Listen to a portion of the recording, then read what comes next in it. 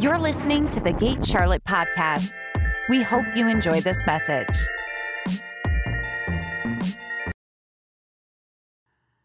I want to talk again this morning about prayer. We talked about it a few weeks ago. It's just a theme on my heart right now. It's not necessarily a every week topic, but it's a theme on my heart right now.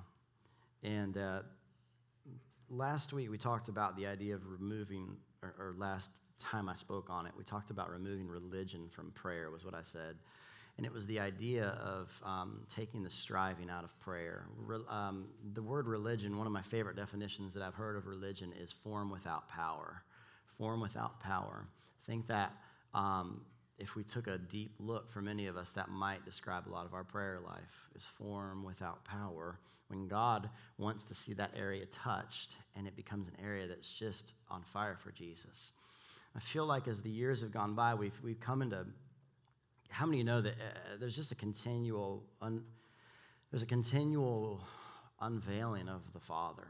I mean, every day there's just something else we get to see of Him, and I think we have, in some areas, come into a greater revelation of like a lot of the things we sing in worship. I think are becoming maybe healthier ways of singing to God. I can't stand listening to songs that just sing about the problems. I really need to sing about the answers, and I need to sing to the King of Kings. And so I feel like we've done made some leaps and bounds in singing. Our worship has changed. And there's elements of the Christian life that I feel like we just got to continually see them become more like the Father. And prayer is one of them. Prayer is one He's teaching us a lot in. He's teaching me a lot in. And there's some things I think this morning that will encourage you. But just kind of recapping that last time, I said something that I may say, over and over and over, is that when we're praying to God, the reality is, in all truth, when He said on the cross, I took care of that, He took care of that. It was either done or it wasn't done. It can't be in the middle. And so it was either finished or it wasn't. And so starting from that place of the finished work of Christ, how many of you know a lot of just what we do in church would look different if it started from the finished work of Christ? And so just starting from that place, starting with it's already been won, starting your prayer life from a position mentally that it's already been won. That's freeing. That's so freeing to start from a place, worshiping from a place of it's already been won. Let me say it this way. God's already done everything He's going to do about it. Now, when I say that, I always feel people like, well, wait, He answers prayer. He does, but it's not on His end. And I want to give you some scripture this morning to kind of help with this whole process of what that looks like. And so this morning, I'm kind of going to just shotgun it a few different angles on prayer today. But the idea is to talk about this thing, constant communion with God. I'm going to be flipping around a little bit in my iPad because I forgot my Bible. This is not my Bible, but I needed a Bible when I preached, so I borrowed one. But I prepared it in another. So if you see me flipping around a lot on my iPad, that's because I forgot my Bible this morning. I want to talk with you. If you have your Bibles, just open them to 1 Thessalonians 5:17. This is a pretty familiar scripture on prayer. But 1 Thessalonians 5, actually we'll take it back a verse. 1 Thessalonians 5, verse 16. Let's start there. Everybody say rejoice always. It's a great place to start prayer. My goodness, if you don't hear one thing I say through the whole prayer time, this whole sermon series on prayer, start from a place of rejoicing. Rejoice always, and then it goes on and says, pray without ceasing, and then it says, give thanks in all circumstances, for this is the will of God, Jesus Christ, for you. Okay, I want to take those three passages. It's kind of like the prayer sandwich, right? Rejoice always, right? Stay in a place of prayer, and give thanks. Now, this idea of rejoice always. Obviously, there's more to these scriptures. It doesn't mean we get to go around life and every moment of every single day of our life, we are throwing a party. I mean, if you want to, go for it. Some people have fun. But I think that if you're not careful, we don't understand that a lot of this is really more, everything I'm teaching is really more about you and your heart than it is about things that you're doing. They flow from the heart. And so he said, rejoice always. Then he said, pray without ceasing. Now, this is a really interesting just phrase here because it's important that we understand this thing on prayer. I think prayer, this morning I'm going to call it communing with God. I think it's bigger, though, than our idea of prayer is petition. Now, that's an aspect of communing with God. Like when we're communing with God, in the same way that I may commune with a friend and just ask them something or I need something, there's nothing wrong with that. But I mean, I hope that there's nobody in my life that every time we commune, it's just me asking you for something. Because that relationship is going to get unhealthy real fast. And so this conversation, this continual pray without ceasing, the first thing is beginning to understand that our prayer life is so much bigger than our just petitions before God. It is decrees at times. It may be just communing and just loving on God and letting him love on you. Really, in all reality, I would pray that we get to the point that when we set aside time to just pray, that honestly, in my life, I want the least of it to be petition. I'm not against petition. I'm going to worship a lot. I'm going to thank God. Even if it feels like everything is unraveling, I'm going to thank God. Even in the place of pain, I'm going to thank God. Why? Because he hasn't changed in my pain. And that gives me such hope. And so it's praying in tongues, and I'm not going to talk about that one this week. I'll probably get to that one before the end of this series, but it's praying in tongues. It's the ability to be able to pray what heaven is praying. Praying in tongues is your secret weapon. Praying in tongues is when you sit down and you have that feeling that says, I don't know what else to say. We all hit that point. That is the point where usually for me, I just say, Lord, in this particular situation, I need you. And I'll just transition into shokorabashantarariyo. And what happened? All of a sudden, I connected my spirit to what I'm praying for, and I just opened up whatever heaven has to say about that. And I said, I'm just going to let you pray into that. And it is the perfect prayer every time. The Bible does say that there's wrong ways to pray. There are scriptures where Jesus said, don't pray this way. We talked about that last week. So we know there's some wrong ways to pray. One thing we do know is that you can't pray wrong while praying in the Spirit. That's so encouraging to me. You can't blow it because he's praying through you. And so if your prayer life is formed around needs and petitions unto God, you'll end up with a pretty unhealthy connection and a pretty lacking desire to pray. Because you'll begin to connect prayer with needs. If we're all honest, in all reality, if there was someone that they only came up to you because they were needy, there would begin to be something in your mind that when they come near you, it's like, I don't want to have that conversation. But often that's our prayer life. And we wonder, why do I not have any desire to go and talk with God? But because you've put this piece together, the only time I talk to him is when I need something. Which is why you feel so great in worship, because you're communing with God, but it's not based on need. And so something I'm learning more and more is that persistent prayer, this idea of persistent prayer. Now, this is important. There are times where we need to push in prayer, but persistent prayer is not so much about changing God. It's really about shaping us so he can answer. Yeah. I want you to hear this. Because I started at the beginning by saying God's done what he's going to do. But there's a lot we have to do. Yeah. And so in seasons of having to persist in prayer, in seasons of what the Bible calls even enduring faith, there's different types of faith. The Bible calls one of them enduring faith. Enduring faith is faith that takes a while. Yeah. Faith that what you're believing for, it's just taken a while. And in the process, it's forming something in you. I'm going to give you some scriptures in a minute because there's also scriptures that talk about God answers quickly. Yeah. Have you ever noticed his quickly and my quickly don't always line up? But there's this piece with he is forming something in us. I'm not in persistent prayer, twisting his arm to the point where he's finally like, all right, you win. There is something happening to me. There are times that if I would be really honest with myself, and you would too, you would look back for things you were praying for, and if you could look at it from an honest, healthy perspective, you would say, if I'd gotten it when I asked for it, it would have crushed me. And then the ability to be able to say, thank you, God, for waiting. Now, some of you are waiting, and you're like, I've waited long enough. I don't have, I don't have those answers, but I know that prayer is not so much about changing God as much as it is forming us so that he can respond. And the deeper I dive into it, I'm continually just reminded that we need to be shaped more in his image. And so prayer, this communion with God, this constant communion does that. It shapes us over time. And you begin to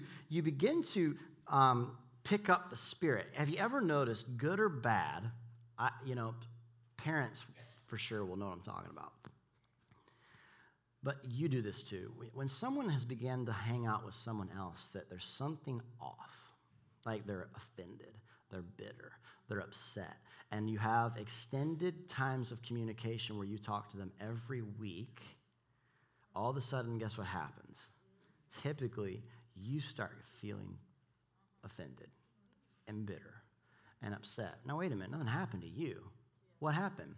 The more that you commune with someone, you will pick up the spirit that's behind the conversation. Yeah. Which is why, as a pastor, I'm just going to tell you something that we notice with people. When I know someone is offended, I can pull through the parking lot and I can see two people talking, and I know what's going on. Now, I don't pull over and be like, hey, what are you talking about? But every pastor that has done this for a while knows that sooner or later, you have to find somebody. If you want to keep empowering the lie, you need to find agreement. That's right. Because it's only so long it's going to live with just you. Yeah. But I have to find someone else to agree with me. And so this is the thing. Communion with a person, with God, no matter what, the reality is a conversation that is continual, will sooner or later, you will pick up the spirit behind it. That's why if you have caught yourself, and I have been guilty of the same, of having a conversation with someone, sometimes it's not the words that are being said. I come away from it feeling, you ever come away from it feeling just like yuck? Like, I didn't think anything was said wrong, but I feel yuck. There's a spirit behind the conversation. Usually for me, that's where discernment comes in, and discernment says, I'm going to use some wisdom here. I'm not, first of all, going to engage a whole lot, and maybe it's a topic, maybe it's something, the moment you got on it, you felt their spirit. So we're going to stay away from that topic. It's having boundaries and saying, listen, this is you, but I don't have a boundary in my life. You're not going to talk about that with me. Wow, that'd be a crazy thought. We've had people that I've so admired throughout the years that were not in... This particular person I'm thinking of wasn't in the church when I ministered, but people had tried to talk negatively about a leader, and this one lady in the church said, "Nuh-uh, you're not talking to me about that. You're not." The enemy would love to think, well, just hear him out, maybe you can change him. And I was a youth pastor. I heard that, and that's an immature thought. You know how many teenagers told me, I want to date this person, but I can change them? Sure. I'm just like, okay. I haven't seen it yet. Maybe it'll happen. But I'm just saying that when you are in communication with people, and the same is true on the positive, though, when you constantly are in communion with God, you pick up the Spirit of God behind the conversation. And all of a sudden, you begin to see things differently. You went into prayer. Here's how it works. Here's how you know. You went into prayer. You felt this way. You communed with God. You came out of prayer feeling great. Nothing changed except you. You are being formed more like him because the more you talk to him, you're picking up his spirit. Yeah. Nothing changed, which is why people that are in constant communion with God are stable. They're just steady. They may bump up every now and then, they come back down, but it's not this, whoa. It's this, maybe, don't get me wrong, we get these. But it's like I'm constantly talking to God about it. I don't even need, some of us going like, I just need to hear you, God. I just need a word. It's great when you get a word, right? It's great when God comes up and someone gives you a word from the Lord and it's like confirming. I had that this morning. It was great because I'm going to talk about it in a minute. Because I'm going to talk to you about praying for those who persecute you. And in the prayer room, Lucas comes up to me and it's the weirdest word. He's like, I just saw somebody slapping you in the face. I'm like, oh, this is a great word. This is a wonderful start to a word. And he's like, and I just see you like staying steady. And he's like, I just see you being able to bless those who persecute you. And for me, it was a perfect confirmation of what I'm getting ready to speak on. It's literally right here. Those are great. But in all reality, we don't always get to walk into a time with prayer and God just gives us a really clear word and we come out great. But I know that if I can keep talking to him, I'll start acting like him. Even without a word, and by the way, there's lots of great words in here. If you want a word on demand from me, I'm probably going to give you a scripture reference. Because I got lots of great words on demand. But I'm not real big into being, never mind. So let's talk about this. So you begin to talk like, you begin to pick up the spirit of the one that you're talking to. And so I want you to now, let's see here, let's see. I'm buttoning my shirt because my wife texted me and said, I'm just going to say it because I couldn't think for a minute. So now I'm buttoned. Whenever your wife texts you a wardrobe malfunction, you have to be careful. Could have been worse. We're good. She tried. I lost my thought. I thought I'd just be honest. And so if you begin communing with God enough, you begin to get the heart behind the conversation, just like you do with anyone else. And so we were just designed to be in constant communion with God. And so areas of our life that are without prayer, without communion, and we put up a vacant sign for the enemy. And this is really important. One of my favorite quotes that I've heard over the years was by Napoleon, and he said this. He said, the object of war is victory. The object of victory is conquest, and the object of conquest is occupation. Now, I want you to think about this. The object of war is victory. The war's been won. Amen? We sing songs like those. The enemy's been defeated. Death couldn't hold him down. You know, we have tons of songs about singing that the battle has been won. So hopefully we all agree on that one. I think that much of our life then as a believer has been conquesting. What does that mean? So the victory has been won. Now it's our job to go into the areas and to release kingdom and to come in and say, enemy, you have lost your right to this land. You've been beat. I'm taking it now. Right? Spiritually, we take it. But there's a third piece that we don't always think about, and it's occupying the areas that we have ownership. When there's a lack of occupation in an area of your life, the enemy looks for it.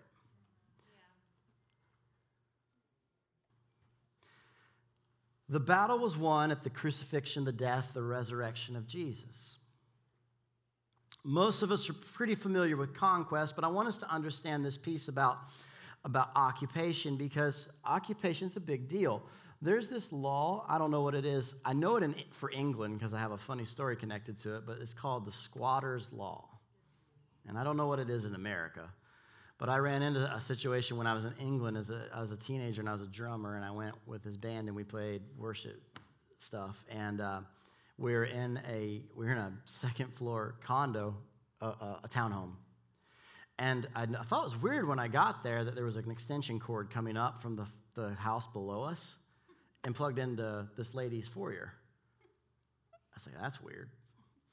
And so we got there, and long story short, in the middle of the night, like, party music started.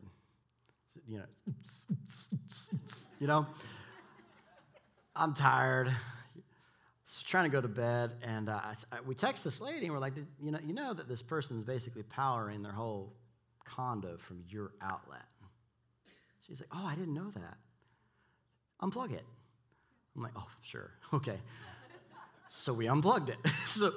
And the person came beating on the door. Hey, plug back in the power.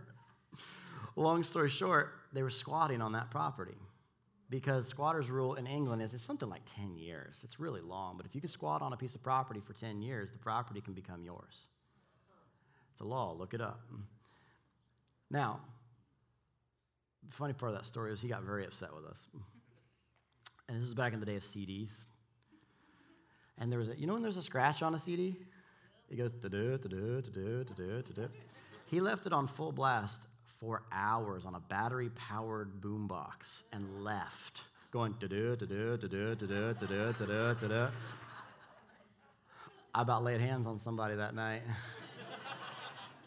There's this reality in the kingdom with the enemy is looking for this vacant places in our life that he wants to come in, and he believes that if I can squat here long enough, I'll begin to take influence over this area. And there's this thing with communion with God, and I want you guys to go ahead and flip in your Bibles to Matthew 5:43, so Matthew 5. There's this thing with God where I believe that the example was set before us with Adam and Eve. You guys remember what the very initial communion with God looked like? Remember, they walked. Where'd they walk? They walked through the perfect garden. Everything was good, but they just walked. They strolled. They communed together. And so the enemy is looking for space to set up on your land. So in Matthew chapter 5, that's still 1 Thessalonians. That would be why there's no 43. This is why I use a Bible.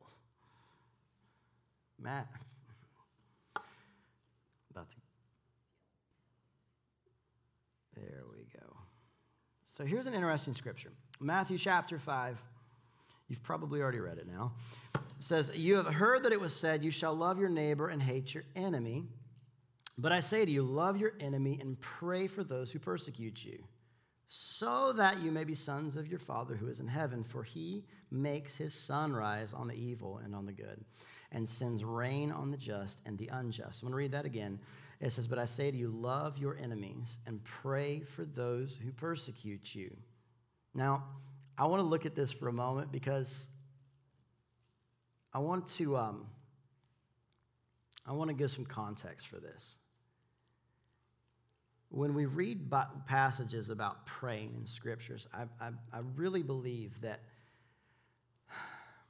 this piece on being able to love your enemies, to be able to pray for those who persecute you, is much bigger than we know. I actually think it's something huge. I'm going to show it to you in a moment. I think all of creation is waiting for you to love your enemy.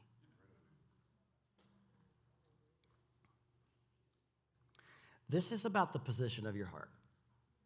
It's not about boundaries. It doesn't mean because someone is attacking you and persecuting you that you have them come over to dinner every week and hopefully work it out. That's not wisdom.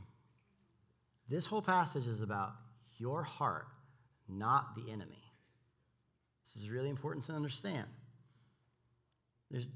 We have to get this because we have to have discernment and understanding. And the Bible even uses the word judgment when operating with people within the body of Christ. In 1 Corinthians 5:12, it actually says that it is up to the believers to judge within the house, and it says that God will judge outside the house.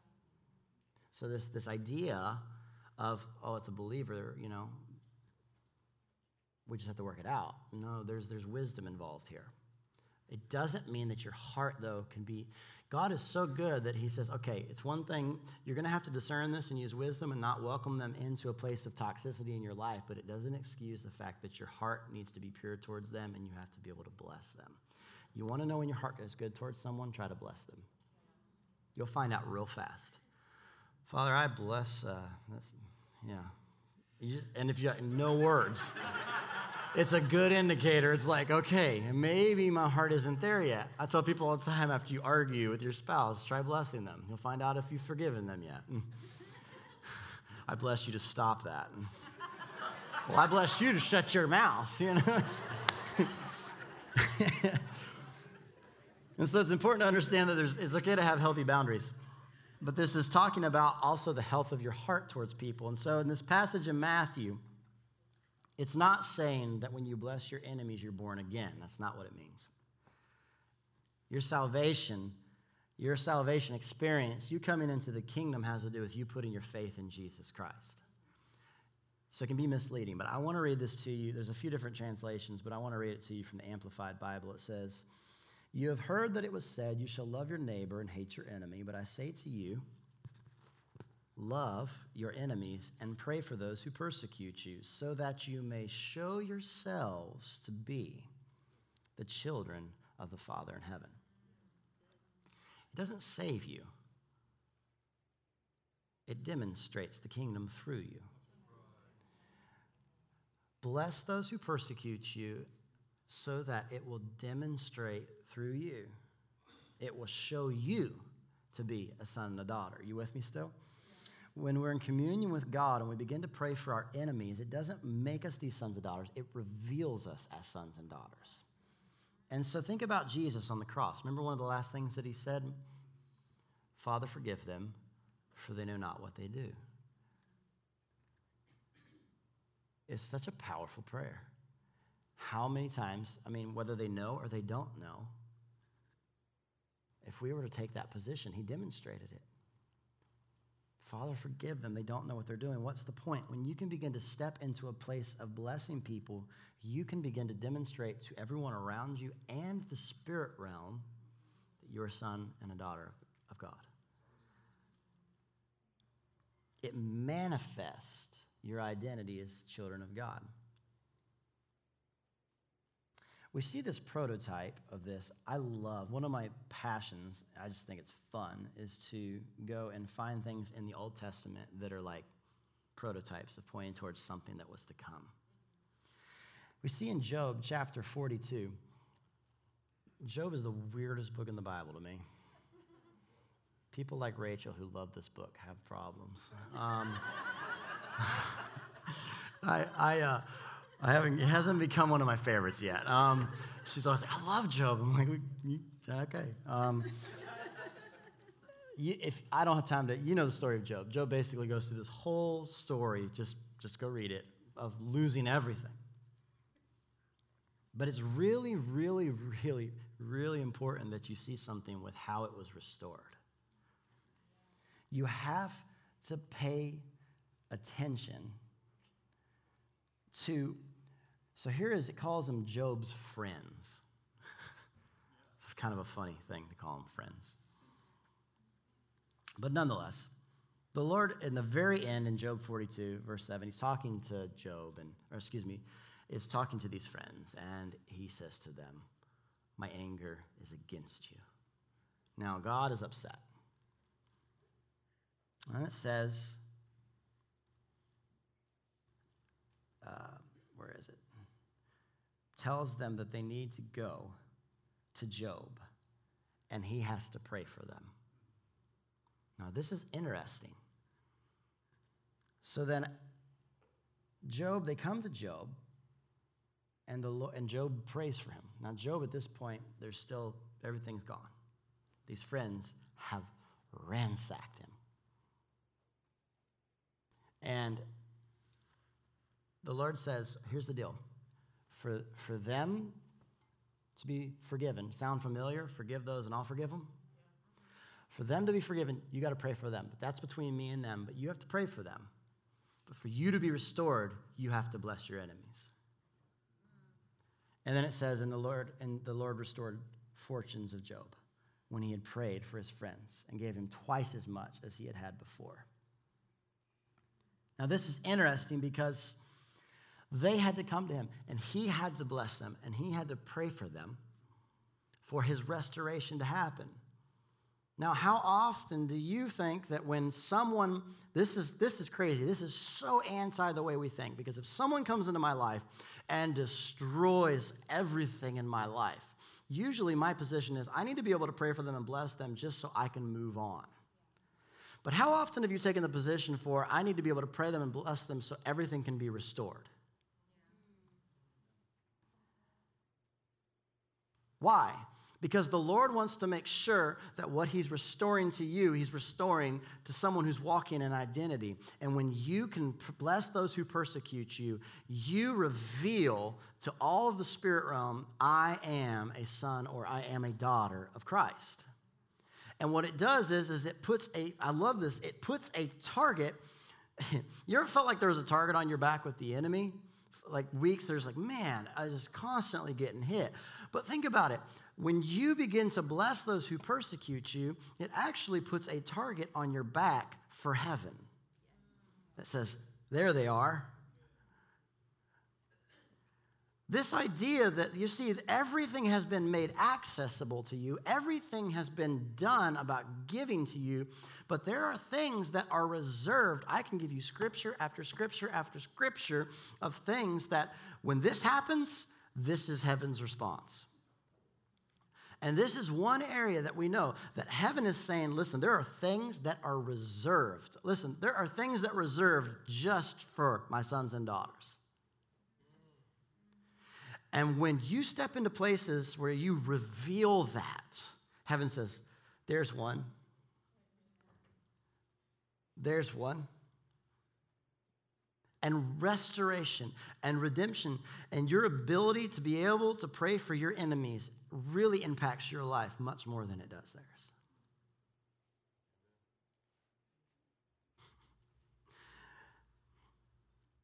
Romans 8, verse 18, I'm just going to refer to it because we're getting short on time, but Romans chapter 8, verse 18 is this interesting passage. Actually, I really should read it. Romans 8. Let's just go there.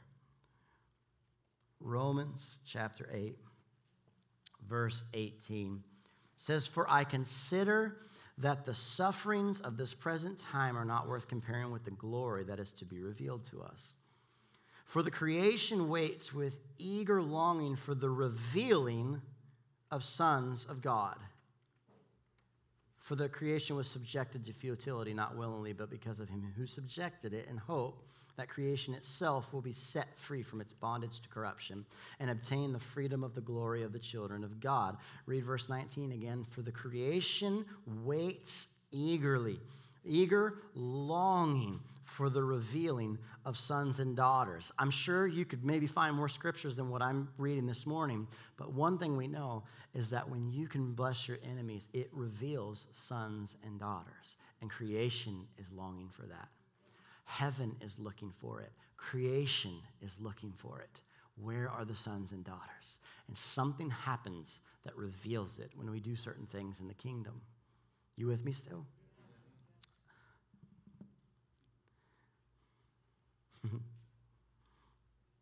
There are certain things in our life, in this earth, that are purposely withheld until sons and daughters are manifested.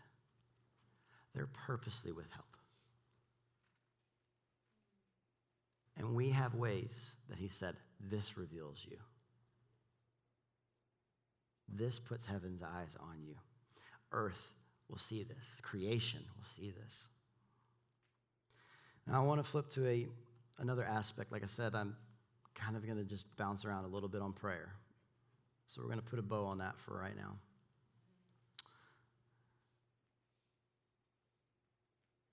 Let's just hit this real quick. James 4:2. "You do not have because you do not ask." Lack of communion with God opens the door to lack in our life. Lack of just communion with God opens doors in our life for just the devourer to have at it. It's this idea that I talked about at the beginning, where the enemy is always looking for an area of vacancy. He's looking for somewhere in your life. Maybe that area of vacancy in your life is a broken relationship that you don't want to go back over there. And I'm just going to stay out of that area. It's like a house. It's like a big house with a room that's full of junk, and you don't ever want to go in there and deal with it.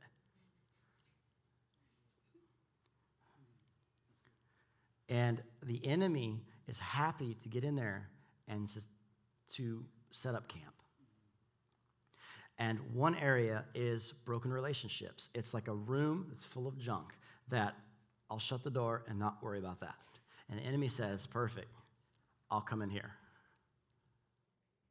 And other area, there's so many areas, but other area would be lack. It would be areas in our life that are lacking. Now, this is amazing to me because there's nothing in this that goes deep into like, it's not this deep thought, if you do it this way, this way, this way, this way, he'll respond. It's such a simple scripture.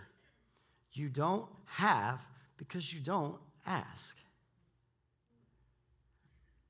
I don't know what that says in the Greek, but you don't have because you don't ask. I wonder how many areas our God is, and when you don't have, the next easiest thing to do is to blame.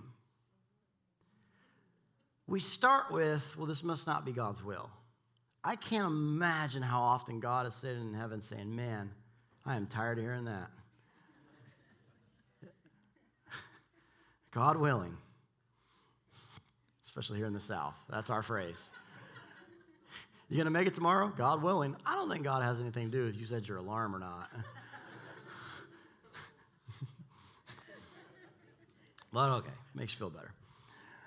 We often have experiences where there's lack, and we say, I just don't know if that's the will of God. And I really wonder how often it has anything to do with the will of God. Or is he in heaven saying, man, that is my will? And he's saying, you just don't have because you don't ask. You're just not staying in a place of communion with me. And I don't want to take this scripture and twist it into if I pray, I get. I get that. I understand that. I don't want to just, that would be like, that's just the spirit of stupid, I don't want all my prayer life to be, well, I'm not going to get that, but if I pray about it, he'll answer it. No, but there is a reality right here that says that so much happens because you just don't ask. Lack of communion with God.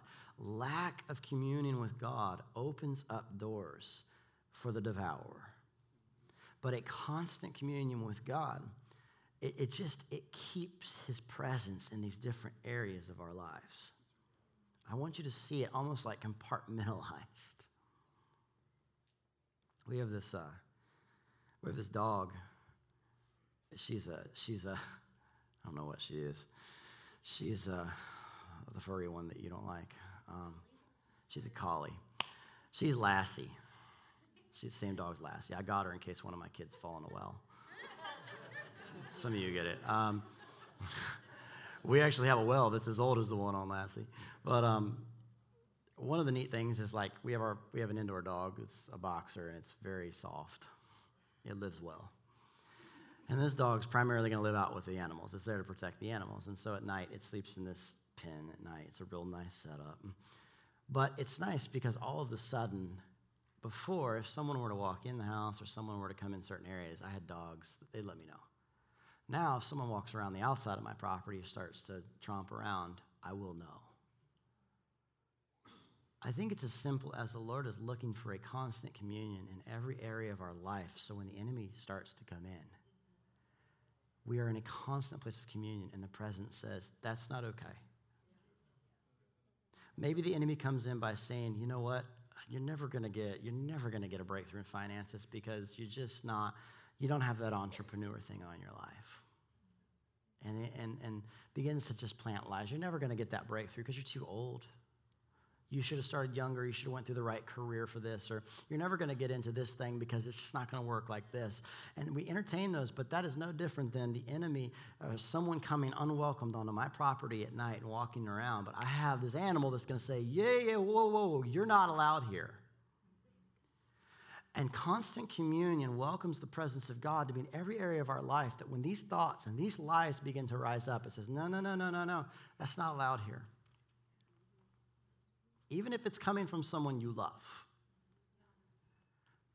People give terrible advice in the name of love. It happens all the time. And it doesn't mean they don't love you.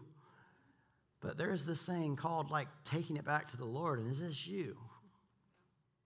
And if I'm really concerned, I'll take it to a whole lot of people to pray with. But so much of it is just, he's there because Your prayer life wasn't. And the enemy got in there because you weren't there. It's harder to evict than to just keep occupation.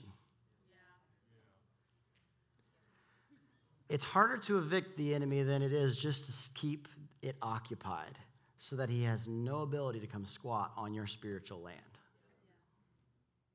All right, let's wrap this up. I feel like I'm losing you.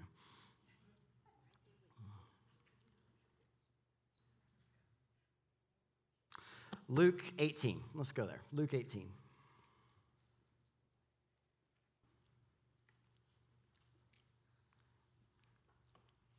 This is fun. I'm enjoying my own sermon. Luke 18, verse 1.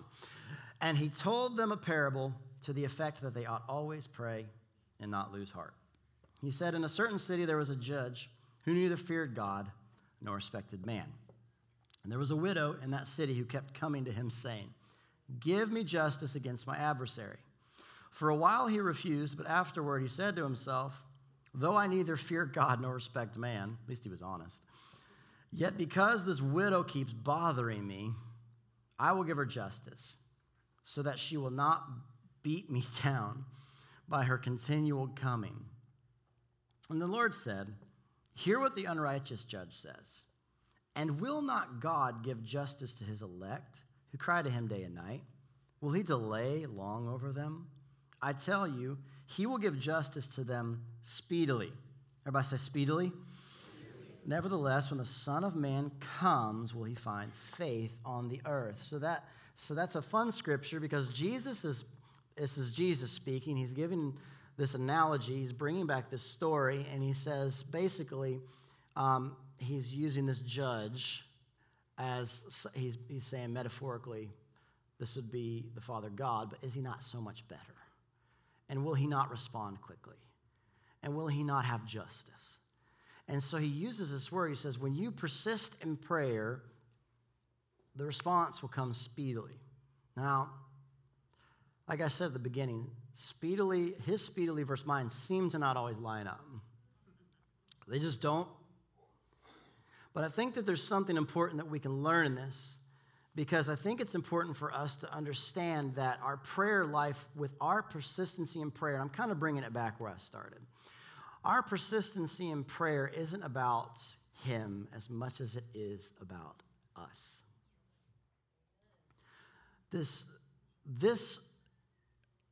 When God decides it's time for an answer, the response is speedily.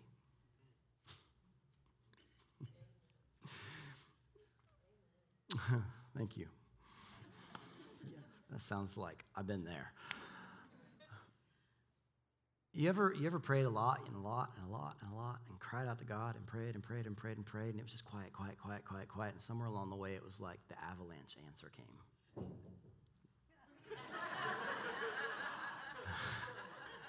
It's like an old radio station with sound effects. Talk about the perfect phone drop.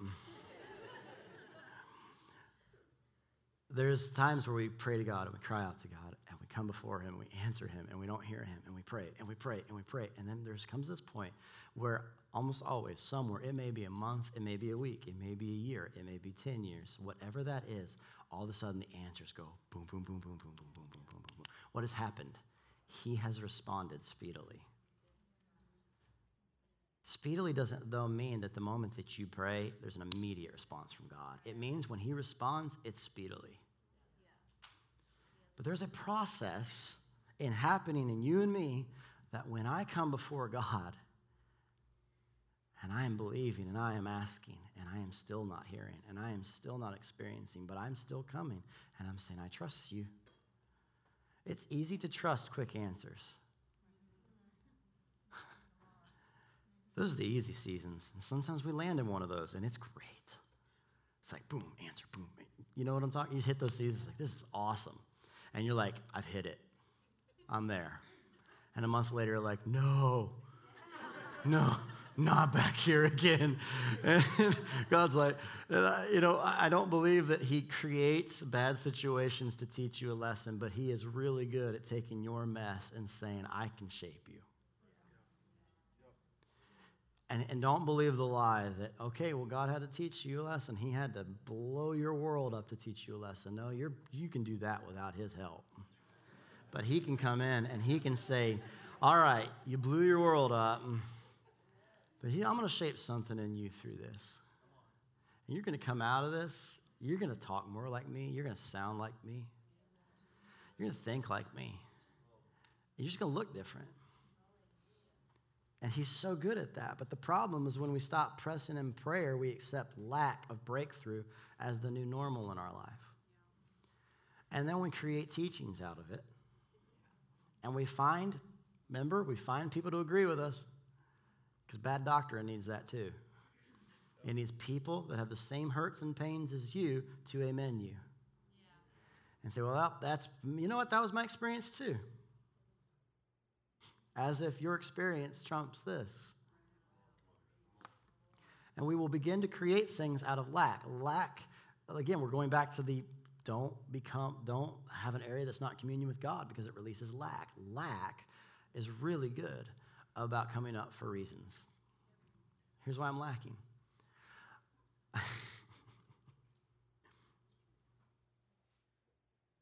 It's not his fault. I remember we had a guy, and I'll wrap it up, in the church years ago. He was a full bird captain, I think. Stephen? Yeah, in the Navy. And I had a friend that was in the Navy. He got in trouble. Big trouble. Like, it was with a group of guys, and the guys pulled out their weapons at a concert, drunk probably, and started firing them in the air. And he didn't, but he was with them. Yeah, they don't take kindly to that. And so immediately the police showed up. They locked him up, and he is in this place. He's pretty scared because he just joined the Navy, which meant that if he got to stay, either way, it was not looking good because he was just going to be swabbing decks the rest of his life, basically, in his Navy life. And so I had this friend in the church that was a captain in the Navy. I thought, you know what? He's going to have to do a court. He's going to go sit before this court. And I said, I thought he could give him some advice. So I remember we came right here, sat down in the sanctuary. This guy was really direct. He was like, sometimes too direct. You'd be like, man, life is so hard. What's the truth? And you're like, I don't know. And I remember he sat down with my buddy, and he looks him in the eye, and he's scared out of his mind. He was home, and he looks at me and says, all right, first thing, stop blaming other people. He's like, okay. He's like, second thing, don't cry. They don't care. I remember him saying that. It's just, don't cry. Doesn't move him. He said, I've done these. I've watched the best of the best criers. He said, third, he said, take responsibility. And so he did. He went back. All of his friends were, dishonorably discharged and severe consequences except him. He got to stay. And then he got his clearance restored to him, which is a miracle that he got clearance restored. I think that often in our life, certain situations, we would rather come up with reasons to blame God, blame the enemy, blame all these different things, when in all reality, there are situations where we have to look at ourselves and say, I thought I got that right, but I might have missed it. It happens. I thought I got that one, but I didn't. And take responsibility. But what happens in that moment is beautiful, because when you take responsibility, God's right there saying, oh, we got this. I can work with this. And then he comes in, and he is there with you. And you see, there is this place in him, this intimacy that happens with kids that aren't saying, well, he did it. There's something with even my kids. If they come up to me and just, I messed up. I broke this. I need to just be honest. It is such a different connection than, well, I didn't do it. Well, okay, well, then that happened on its own. Well, if they did it, probably not me, probably them. And there's just this, if not, he's so much better than me. So even as just an earthly dad doing his best, imagine how he feels when you say, that was me. I want to talk to you a minute in closing this. If you're dealing with offense and bitterness right now, because I feel it in the room, the ability to say to God, I don't know how I got here, but I'm taking responsibility. Because somehow along the way, I open myself back up to this. He says, all right, let's step out of that. If you have no money, if you're in a position where, and I'm not saying that maybe sometimes just bad things happen, but my experience and most people that are in tough financial situations, this is not across the board, but a lot of them come back to bad decisions. Yeah, the quiet says amen all by itself. It's not always the case, but a lot of them that happened.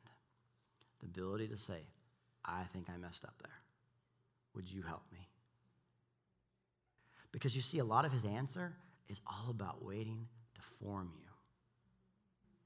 If you would go into prayer and the first thing in your prayer life would be more about getting yourself formed than just getting the answer, your prayer life will change. When you go into prayer and you need something, and there's something that you need from the Lord, if you would start with, what needs to change in me? Opposed to, Lord, I'm going to fast 40 days for this. And I'm going to twist your arm until you break through. And maybe fasting will do it, because that will reduce you, trust me. But so often, it's about, Lord, what do you need to do in me? And being the quicker that you can say, I did that. Quicker he can say, we're getting somewhere. Let's begin to now deal with this piece.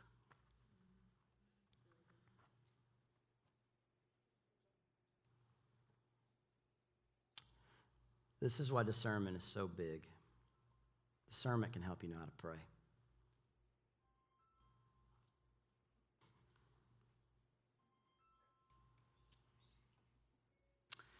And I talked about it at the beginning. I'm not going to hit it again. I'll hit it another week, speaking in tongues. I think God is just welcoming us into just such a greater life. Such a greater life of communion with him. I was excited about this today. I really have been, because I want to see people just come into a greater understanding of who he is and seeing areas of their life that are vacant. I have learned something, it's just true, especially at a church. If there is a room you're not using, it fills up with junk. Anyone that's ever been in a church, worked in a church, maybe you have a home with lots of extra rooms, maybe you're that extra, your garage, when there are rooms that are not used, there's something that happens. Everyone else feels the right to that room now because you're not taking ownership of it. There are areas in your life where when we will take occupation in those areas and say, no, you're not allowed in that area. I'm here. I'm present. The enemy will all of a sudden, I can't get in that room anymore. And that begins to change your life. And it all is about just occupation. It's not about the secret prayer recipe. It's occupation. It's occupation. It's occupation. My home, I lived in a house before the one I'm in, and we had this power line easement behind my house, and nobody could build on it. So it was like this land, but you couldn't build on it. And everyone would always ask me the same thing. Like, there's my house, you can see the neighbor's house, you can see where we all live, but they said, whose land is that back there? Why? Because there is something that is just stated clearly that when there's occupation on a piece of land, it's yours. But when there is a lack of something being occupied, it opens the door for whose property is this? And so it's all about occupying. Let's stand up. I'll pray for you. I want to release you on Father's Day to spend time with whatever that looks like for you, but we just want to wrap it up. So there's going to be a church cleaning day in every room after this. No, I'm joking. I want to have the prayer team come up this morning. I still want to have an opportunity, so if we have members of the prayer team ready to pray this morning, great. They can go ahead and come up right now. You can close your eyes. I want to pray for you. Lord, I thank you so much, so very much, for just that you have you've set this up for us to win. We so often make this harder than you are trying to make it. And you are just inviting us into a place of constant communion with you in every area of our life. In our relationships, Father, in our work, in our family, every area. And in that place of communion, Father, you are evicting the enemy that is squatting anywhere in our life. He has to go. So I declare that over you this morning. If there's areas that feel hopeless, we are declaring that the enemy is evicted out of that area of your life. If there are areas that feel pain that has been there for a very long time, that you've been believing for a healing, I just declare that the enemy would be evicted out of that area. If there's any hold from the enemy in that area of your life, he has to go. In relationships, in connections, God, that area of life, we tell the enemy, you are evicted. You are evicted. We love you, Father. We thank you for that you are for us. You're so for us. So we bless you and we honor you. In Jesus' name. Amen, amen. All right, well, if you need prayer, they will join you in prayer this morning. But otherwise, bless a couple people around you before you leave and have a wonderful day and a wonderful Father's Day for all the dads in the room. You've been listening to the Gate Charlotte's podcast. Consider subscribing so you don't miss a message, or sending this to someone who might need encouragement today. Thanks for joining us.